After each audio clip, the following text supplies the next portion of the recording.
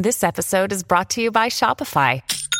Forget the frustration of picking commerce platforms when you switch your business to Shopify, the global commerce platform that supercharges your selling wherever you sell. With Shopify, you'll harness the same intuitive features, trusted apps, and powerful analytics used by the world's leading brands. Sign up today for your $1 per month trial period at shopify.com/tech, all lowercase. That's shopify.com/tech. Injured at work in a motor vehicle accident or had a fall in a public space? Speak to Your Claim Lawyers, a no-win, no-fee personal injury claims law firm that specialises in maximising compensation claims for injured people. Call 1-800-YOUR-CLAIM or yourclaimlawyers.com.au.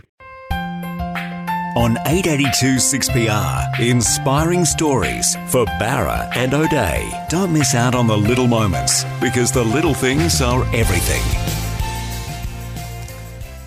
Hello, my name is Tim McMillan. Welcome to another episode of Inspiring Stories, brought to you by Barra and O'Day. Don't miss out on the little moments, because the little things are everything. My guest in this episode is one of this country's foremost experts on cyber security. WA born and bred, born in Fremantle, spent some time growing up in country WA, the son of a mostly spud farmer. He's been a school teacher and has gone on to really put Edith Cowan University and Perth on the global map as one of the leaders in cybersecurity strategy. So it's with great pleasure I say hello and welcome to Professor Craig Valley. Hello, Tim. How are you going? Yeah, good, thanks. How's your cybersecurity going on this day? It varies. Constant challenge? Constant challenge, yeah. Yeah. Can you tell me, I mean, there's so much to get through and I want to talk, a lot about what you're doing now, but I'm curious to know when you first sat down in front of a computer and decided that you loved it. That would have been 1982 when I was at high school. They bought in a Commodore 64 back then in year 12. Remember the Commodore 64? Yeah, and we got access to it and there was this thing called programming and I sort of liked the logic and how things worked, as in there was always a right answer, one or zero, and so I was a maths science background, so sort of became very attracted to it, and further sort of I went for 1 year at Curtin and did chemical engineering. I passed chemistry, I passed some engineering units, I failed quite a few, but the one I excelled in was the two computing units. Yep. So that was a natural progression for me, and then went on to, as it was then, WACI, Edith Cowan, and started a dip teach, and the major was in industrial arts because of the farming background, I suppose. Yeah. And the only reason it was because there was no major then in computing in 1984. So is that right? Yeah. So things have changed a little bit since then, haven't they? It was just the cusp of the microchips and the personal PC and all that sort of stuff, yeah. But I mean, I remember getting a Commodore 64 and all I cared about was what game am I going to get it to run? Yeah. You were a little bit different because you wanted to know how the thing worked. Yeah. Where does that come from? As my mother would say, I've always been different. So I was the sort of kid that would get a Tonka toy and be one that would be pulling it apart to see how it goes. And yeah. Mum, used to often just face palm all the time. There was Craig pulling apart his Christmas toy. Everyone else happily playing with theirs, and then I'd try and put it back together. But I always, I suppose also too, drew inspiration back then from Julius Sumner Miller. Why is it so? That stuff used to fascinate me and science fascinated me. And so I wanted to get to the root of why something works or why something behaves in a particular manner and can you modify the behaviour. Do you have a bit of a love-hate relationship with computers and technology now?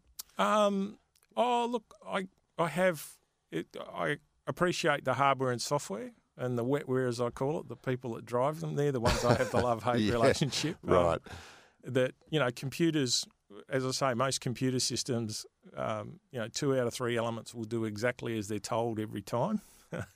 The humans will find creative ways to get around it, subvert it, break it, use it for evil purposes as well, sadly, just as well as good. And I suppose in terms of the way I view the technology and the growth of technologies, and it will not abate. A lot of people think it will, but it won't.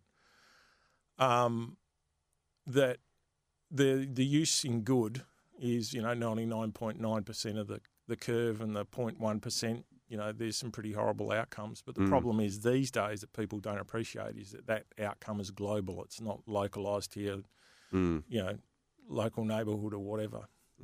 Yeah, the connectivity has given rise to certain challenges that you have made your mission to overcome, or at least protect us from. And try and protect us. I mean, I think that the other one is that people. I mean, I struggle on a daily basis to deal with some of the numbers on the internet.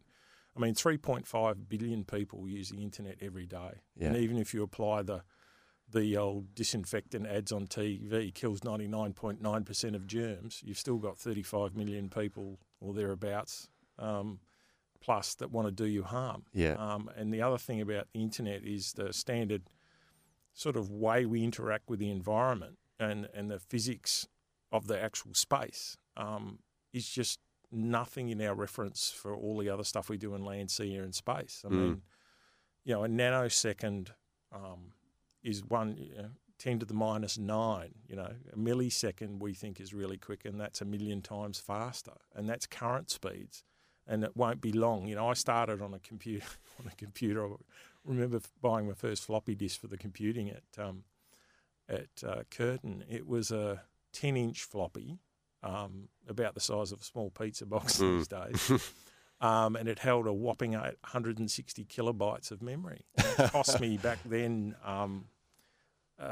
around about, I think it was $12 or $13. And I used to get $35 a week for tertiary education allowance, and that was the maximum you would get back then. So, a third of my income in 1 week went into buying one floppy disk. We were told to get two. There was no way I was buying two. So we used to, even back then, share and swap floppy disks between us as we were storing stuff. But now you go out and you can't buy anything that's 160 kilobytes. And I saw USB sticks the other day in one of the retailers. I think it was $12 for 32 gigabytes. It's ridiculous, the explosion. I mean, and that's only really in about 35 odd years. So much attention on cybersecurity at the moment, and so much government attention on it as well. How are we going here in Australia generally?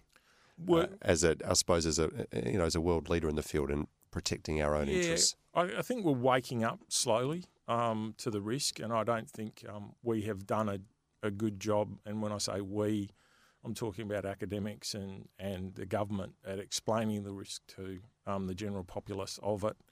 But we're improving. I mean, the current recent changes are great. They're a step in the right direction. An extra 500 people.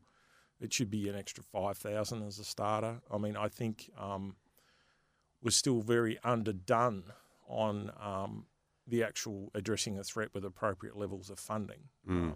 Think of how much we spend in land, sea, air and space defence, and we're not putting anywhere near the amount of dollars into cyber. But cyber can affect now, because of the automation and all those other platforms that we rely on, it's scary, the impacts. And also, too, one of the other things that's not well understood about technologies is a lot of people use Intel PCs, right?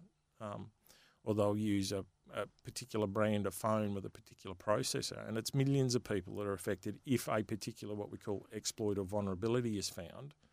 Once that is found and it can be deployed, it's not to the neighbourhood. It's not, everyone's all of a sudden nicking all the Holdens in the neighbourhood. It's every Holden on the planet is being stolen or has the ability to be stolen. And the other thing that's not in the Australian psyche or reference, and particularly Western Australia, is the fact that people from the internet are 3 to 4 seconds from doing you harm from any point on the internet. They can connect to you, download some malicious code or malware, viruses, worms, or whatever you want to call it. There's so many names, and I think that's the other thing is too, that is often the language isn't understood. Language isn't. We haven't quite got there in the lingua franca, the common language for everyone to understand. But I think we're getting there. We're improving, and that's what we've got to continually do: is keep eye on the ball, improve, realise that the attack surface for us is not only part of the problem I struggle with, and I constantly fight, is the overuse of the word hacker. as soon as you say hacker, there's some romantic notion of a 14 to 23-year-old. That's what I have in my head, yeah. Mr. Robot type character. Yeah. Well, it's not factual. The problem is that it's across all strata, and in fact, some of those people are still trying to learn what others of us have forgotten because of experience. And I mean, that's the thing. These teams of cyber criminals and nation-state actors are highly advanced, they are highly educated, and it's a business for them. And we need to realise that. This is not opportunistic like it was in the late 80s, early 90s. This is highly organised things now that are coming after the nation-state's goodies, and also less and less, funnily enough, financial stuff. Yeah. So they're disruptive. That's their primary motivation. Yeah, they're disruptive and sometimes deleterious in terms of they can actually destroy something from afar quite easily. And I think in one of the recent articles I was quoted, dropping a 10-ton bomb on a power plant to disable it these days lacks a certain finesse. You can use cyber means for a lot of this to disable national critical infrastructure. And that's, part of the other problem is a lot of our systems now that we rely on every day without even thinking about it. I mean, something as simple as going to the toilet in the morning. You're doing your morning ablutions. How does the water get there? Oh, it's pumped there. What's it pumped there by? Oh, it's controlled by a computer and it gets there. You flush. Where does it go? Well, it's controlled by pumps till it goes to its treatment station. The treatment station has all these things. It's got all of these things in it.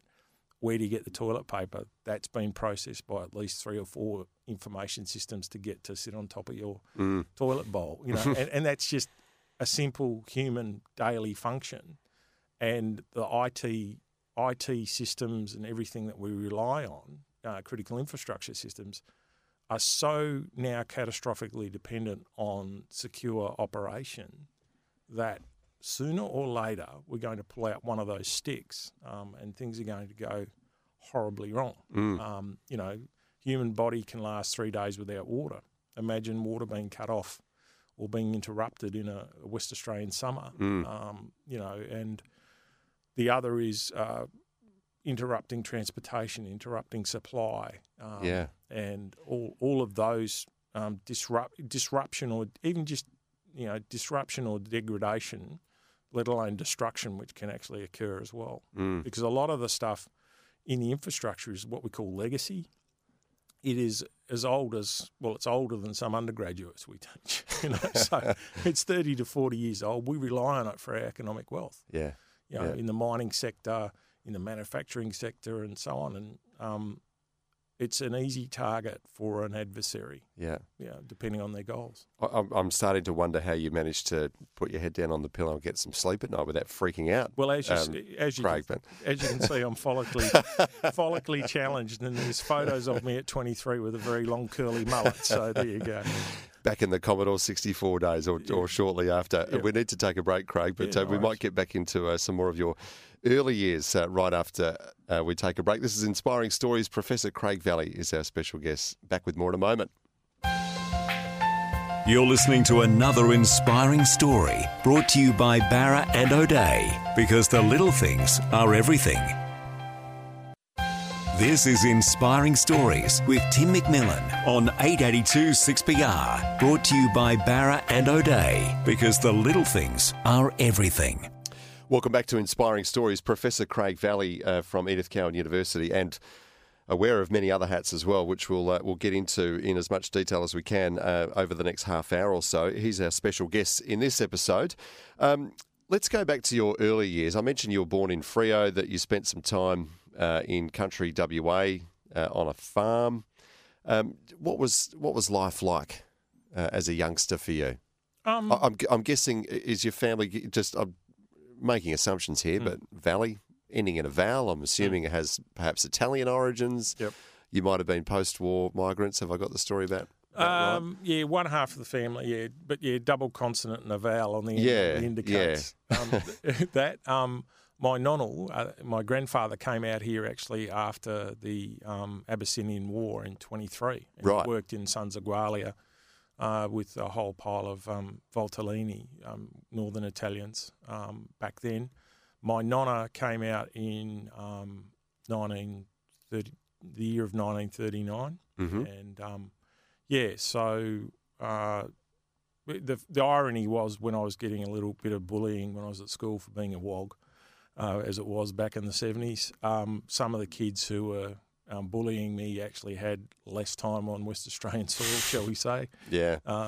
And so, so on that side of the family, and then on the other side is my mother's maternal name's Dunning, so that's Scottish. Right. So one of my funny things was when I went to Hadrian's Wall, I was a bit like off the wog boy. I didn't know whether to cut my own throat or strip off and paint myself blue and scream. But run around in a kilt for a while. So and on the Italian side of the family, most are market gardeners, farmers, tradespeople, and on the Scottish English side, because my grandmother, there's 1/4 that's actually from Cornwall, so from a long line of sea captains actually. So so quite a mixed bag, so to speak. But one thing that flowed through as family influence was both sides of the family had an attitude about winning, an attitude about doing the best you can.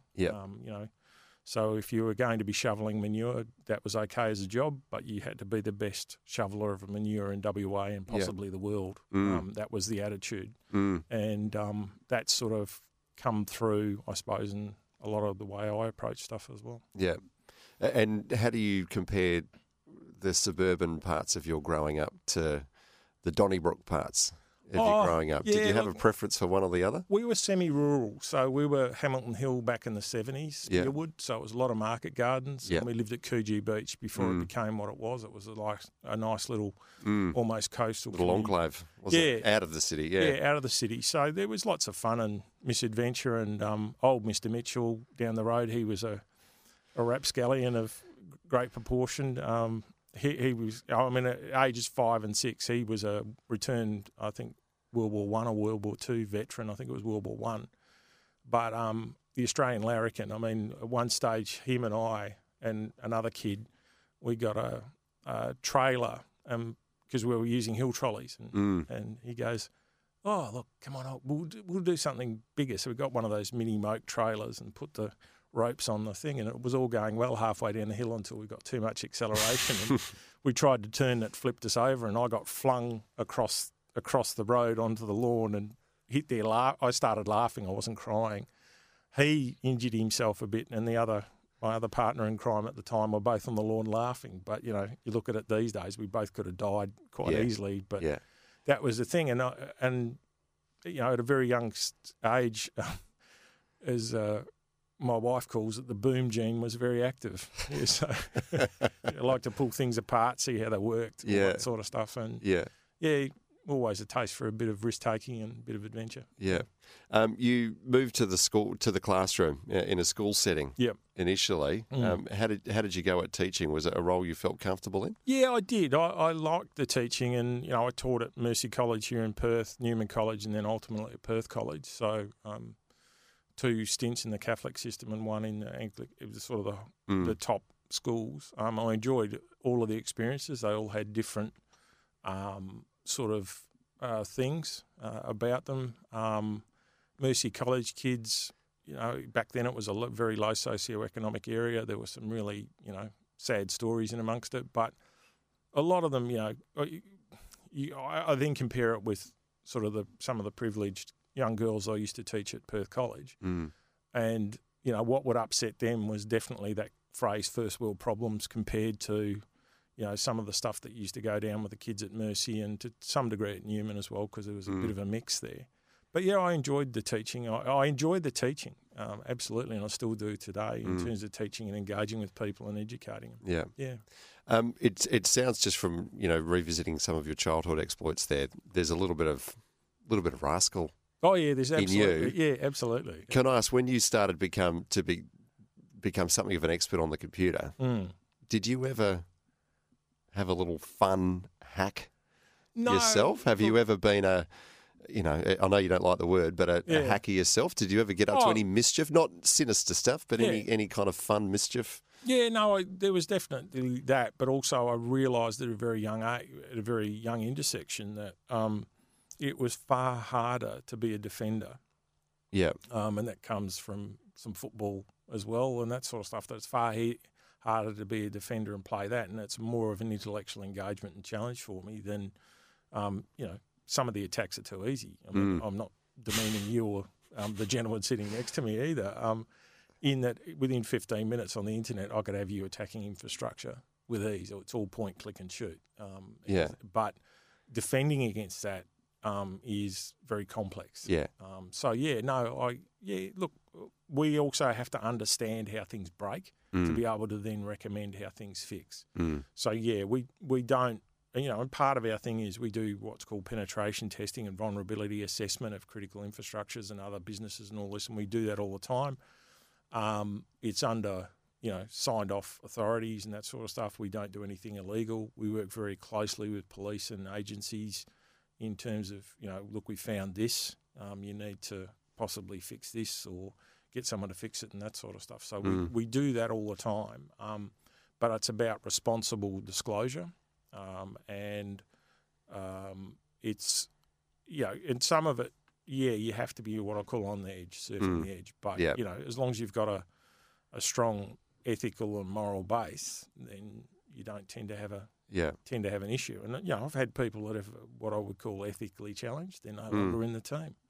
So, yeah. I mean, some of those ethical challenges come up from time to time. I don't know why this one particularly came to mind, but, there was an argument a few years back about whether the Apple should allow authorities in the US to basically be able to get in the phones through the back door to extract data from someone who'd been accused of a mass shooting. Yeah. And San Bernardino case. Yes. And I remember Mr. McAfee saying, give me the phone, give me however long it was, a week, a month or whatever, my hackers will get in there, no worries. And he said, my people are those on the edge. The US government, they're going to employ people that have the short back and sides haircut that would turn up to an interview wearing a suit. They tick all the boxes, good background, yada, yada, yada. I hire the guys who are on the edge, of that moral precipice as well. They'll come in with bleached hair and nose rings and, all sorts of weird... They're the people on the, from first appearance might be on the fringes. They're the people who are actually at the cutting edge. They could do it, not the clean cut, cookie cutter types that the government might hire. Do you have to sort of face those same sorts of questions as well when you're trying to find the best people to do that job of securing us? Well, I'd open, Tim, with some of the best criminals wear some of the best suits. That's very true. No, I don't. I think that's mainly because my mother was a hairdresser and she used to, and if you're listening, Mum, yes, she used to torture me with different haircuts. And so I doesn't have to worry about that now. But also too, from my parents and my grandparents on both sides, I was always instilled with meet a person as you read them, not as you see them. Yeah. And get beyond the cover. Yeah. And no, I don't. And I think fundamentally that's starting to change in the industry. Yeah. Because, on the edge, not so much on the edge people, but even, the ethics and so on, that can all be taught largely. Some of it's never innate for some people, and it's a learned behaviour from your parents and your upbringing and that sort of stuff. And look, most people, Tim, know wrong when they see it. Yeah. And so I have a very different attitude. I'd rather get those people in, train them up, give them some sort of compass to start working with. And the other one is, it might be 3 in 100. I'm relying on the other 97 to keep looking, and if things happen, to actually speak up. Yeah.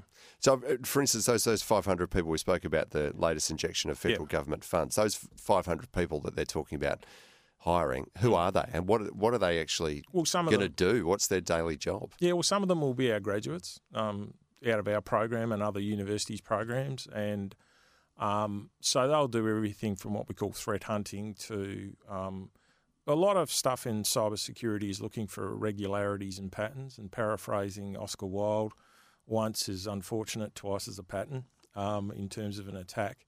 So that's where it's people with attention to detail, they'll go and try and find out, for instance, that this attack that has geographically come from one of the nation states such as Russia, China, or in the case of last week on one of my sensors, Panama.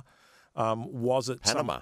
So was it someone in Panama, or was it someone that was remotely controlling? So one of the things in cyberspace that is very, very difficult is attribution, is actually putting that person in front of the keyboard with their fingers typing the commands. We need to take another break. I want to ask you about your work in digital forensics. Yep. As well, another fascinating field. We'll get into that right after we take another break. Professor Craig Valley is our special guest. This is Inspiring Stories. Back with more soon. You're listening to another inspiring story brought to you by Barra and O'Day, because the little things are everything.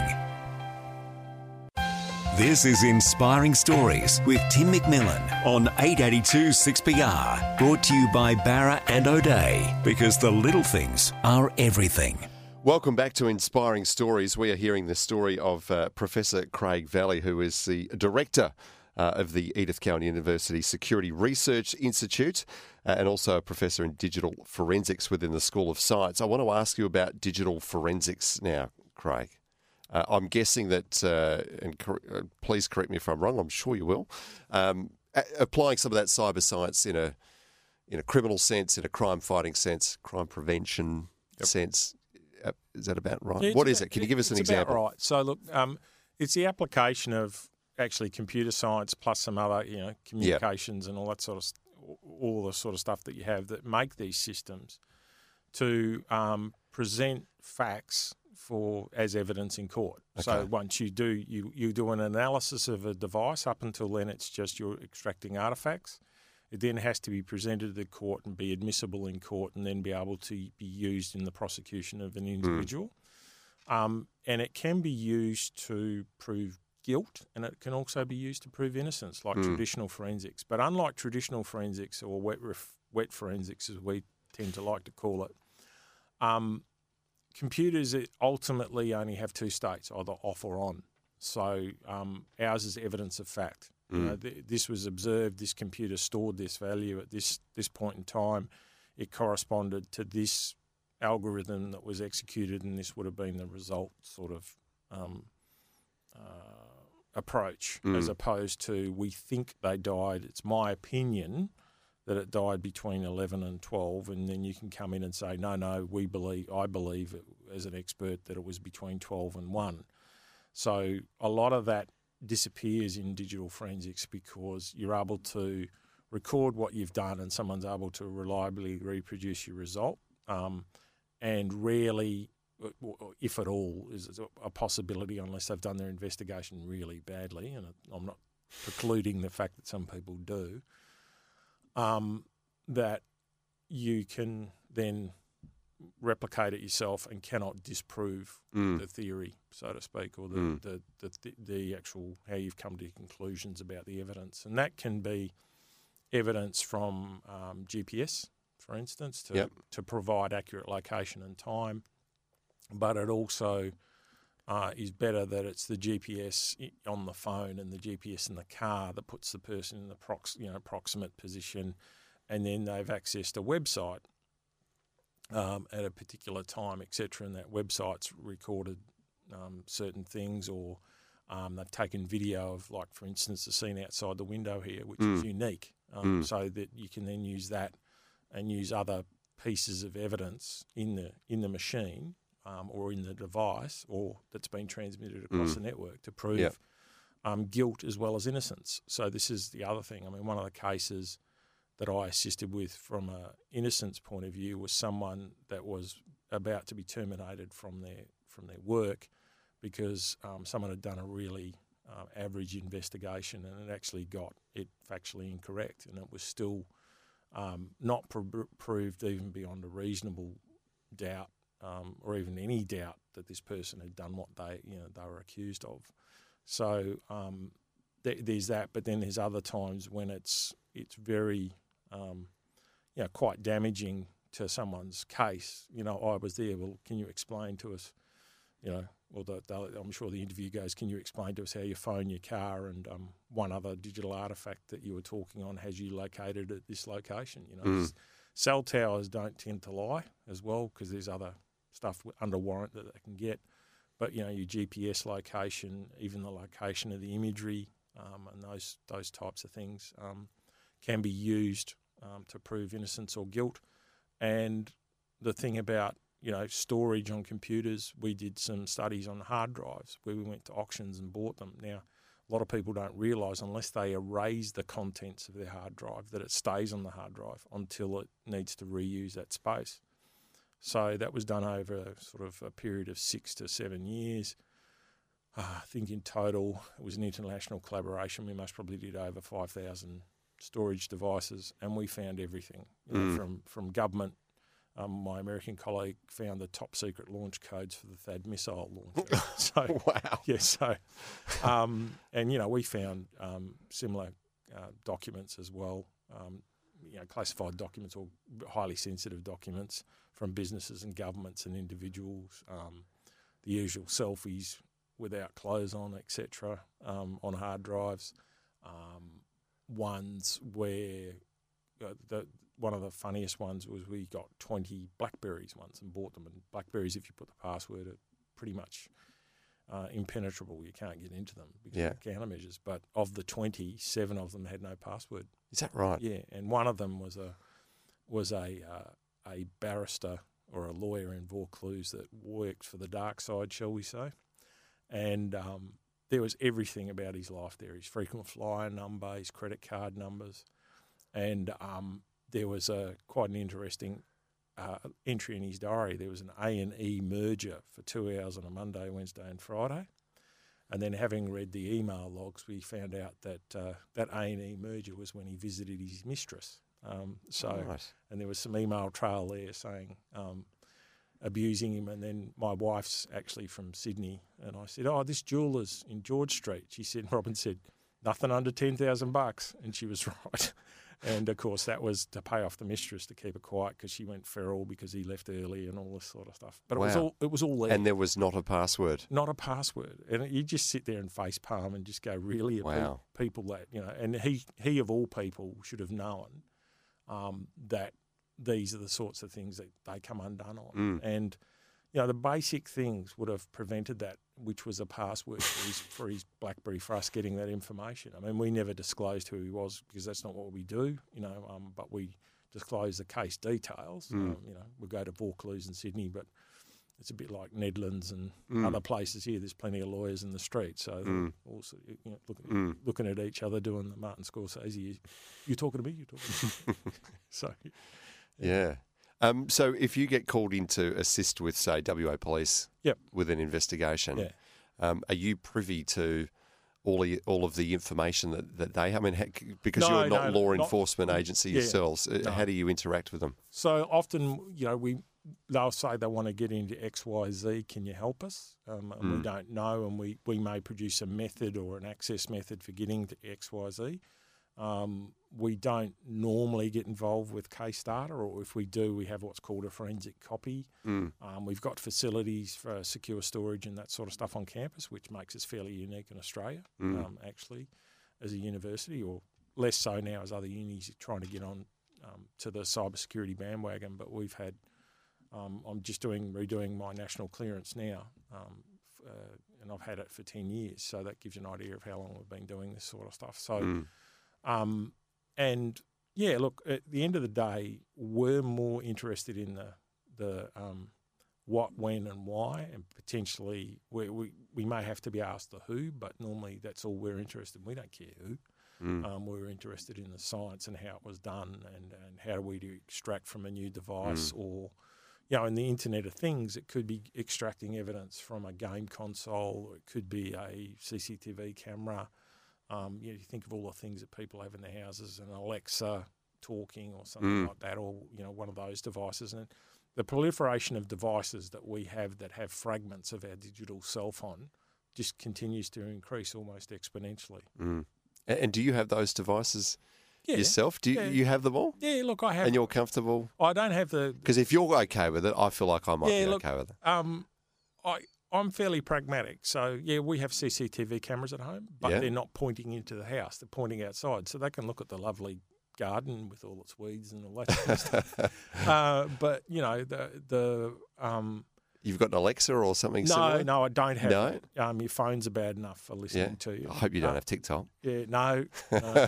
I do have Facebook because, I mean, it's there. But, again, be careful about what you put on the platforms. It's like everything. It's reasonable use, you know, and it's analogous to what we do in the real world. I mean, you don't go on after the Eagles have just thrashed the Dockers with your Eagles jumper on into Fremantle into certain pubs and expect to get out alive. So, you know, again, the same thing on the internet. Use it judiciously, be careful about where you are and think about what it is. And what is it, you know, all of these apps, whether it's TikTok, whether it's Facebook or whatever, there's a give and a get, as the Americans say.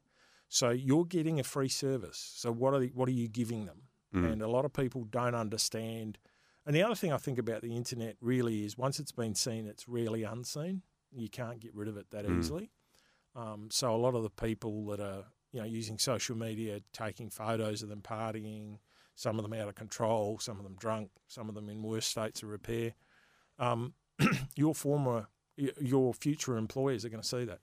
So, you know, that's, and I think that's part of it. And I've never had a class of undergraduates, you know, they'll say, I don't care, by about the fourth question where they're not all squirming in the chair and won't give it up, you know, in terms of questioning. So that's, and I think that's one of the great pities of the social media apps. People don't think about what is the alternate use of this data. And the other one is too, as we mentioned before when we were talking, is they're not thinking, where is this app running from? What are the laws in that country? You know, you don't have the protection of the Australian legal framework for a lot of this stuff because the data is stored somewhere else on the planet or run by a company from another planet, and that country may have a very deleterious view of human rights. We need to head to another break, Craig, but we will be back with more right after this. Craig Valley is our guest. This is Inspiring Stories. Back with more soon. You're listening to another inspiring story brought to you by Barra and O'Day, because the little things are everything. This is Inspiring Stories with Tim McMillan on 882 6PR, brought to you by Barra and O'Day, because the little things are everything. Welcome back to Inspiring Stories. Tim McMillan is my name. My special guest in this episode is Professor Craig Valley. Craig, I'm guessing, I mentioned before you wear a number of hats, and I'll mention a couple of them here. You are a member of the High Tech Crime Investigators Association, the Australian chapter, the Interpol Cybercrime Experts Group, Interpol's Digital Forensic Expert Group, and the list goes on. You must be a holder of some pretty valuable, sensitive information. Does that ever trouble you at all? Some nights, but yeah, but not always. Again, maybe I'm being influenced here by watching, too many movies and TV shows and stuff here. But look, no, look, I think one of the things is we as a group keep a fairly low profile. Yeah. Apart from what you just read out, but which I'm obviously not a digital forensic expert, Craig, and. Just to warn you, that information is out there. Yeah, no, that's fine. And that's fine. And look, some of the stuff we do would, there's some intersection with some of the less desirable forms of human. But we're very careful about what we do. We do it we work with police. I mean, we've never made any bones about that, and assist police and law enforcement agencies across the world. Unless they're a despotic regime, and then we draw the line.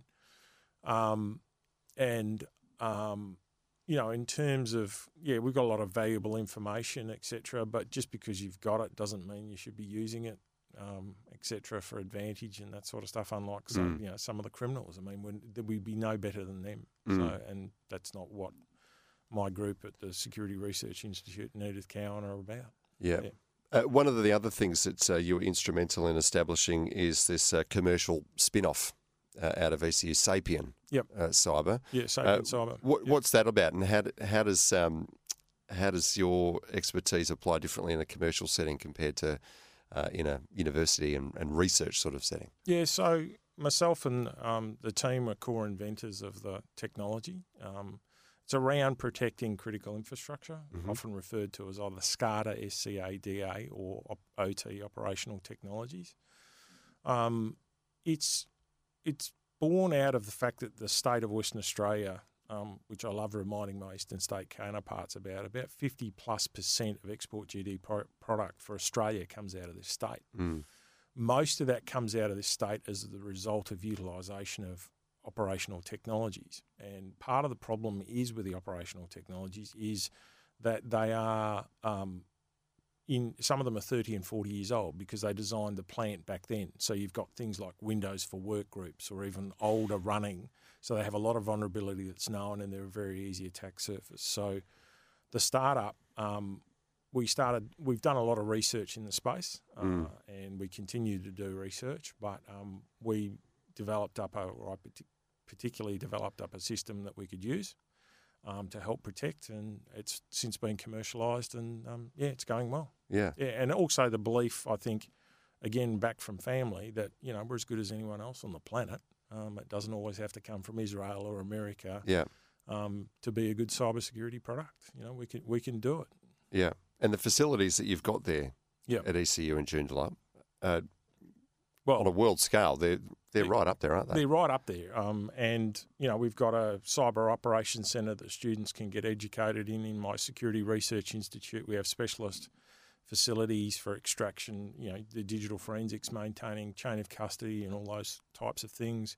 We have the ability to produce things ourselves, to build it, to actually go and do an analysis of something. We have I would say the best cybersecurity facilities in Australia and some of the best in the world. For students to come and interact with and learn from, and we're producing, over a 20+ year history now, we're producing some of the world's best cybersecurity leaders. Yeah, and just looking into your crystal ball here, Craig, just seeing how quickly technology is progressing and how we're racing towards this automated world where artificial intelligence is replacing many of the things we did manually in the past. Does it scare you at all how quickly it's advancing and, some of the problems that will inevitably come with it? Oh, look, there'll always be problems. I mean, if someone invents a technology, someone will always try and find an edge for criminal purposes.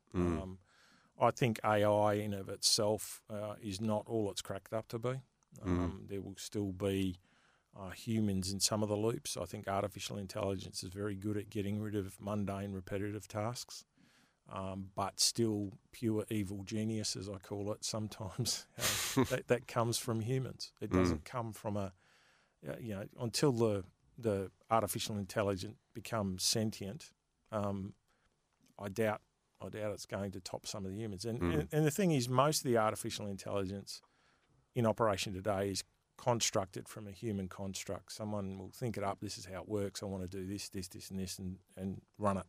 So again, it's still an embodiment of someone's way of looking at the world and just using automation and some other tools and compute power to achieve the goal. Having said that, we might have to clone you 1,000 times over to... I don't know, that'd be a safe thing to do. Maybe not. Either way, it's been fascinating picking your brain for the last hour or so, so thank you so much for coming in and sharing some of your story. Yep, thanks very much, Tim.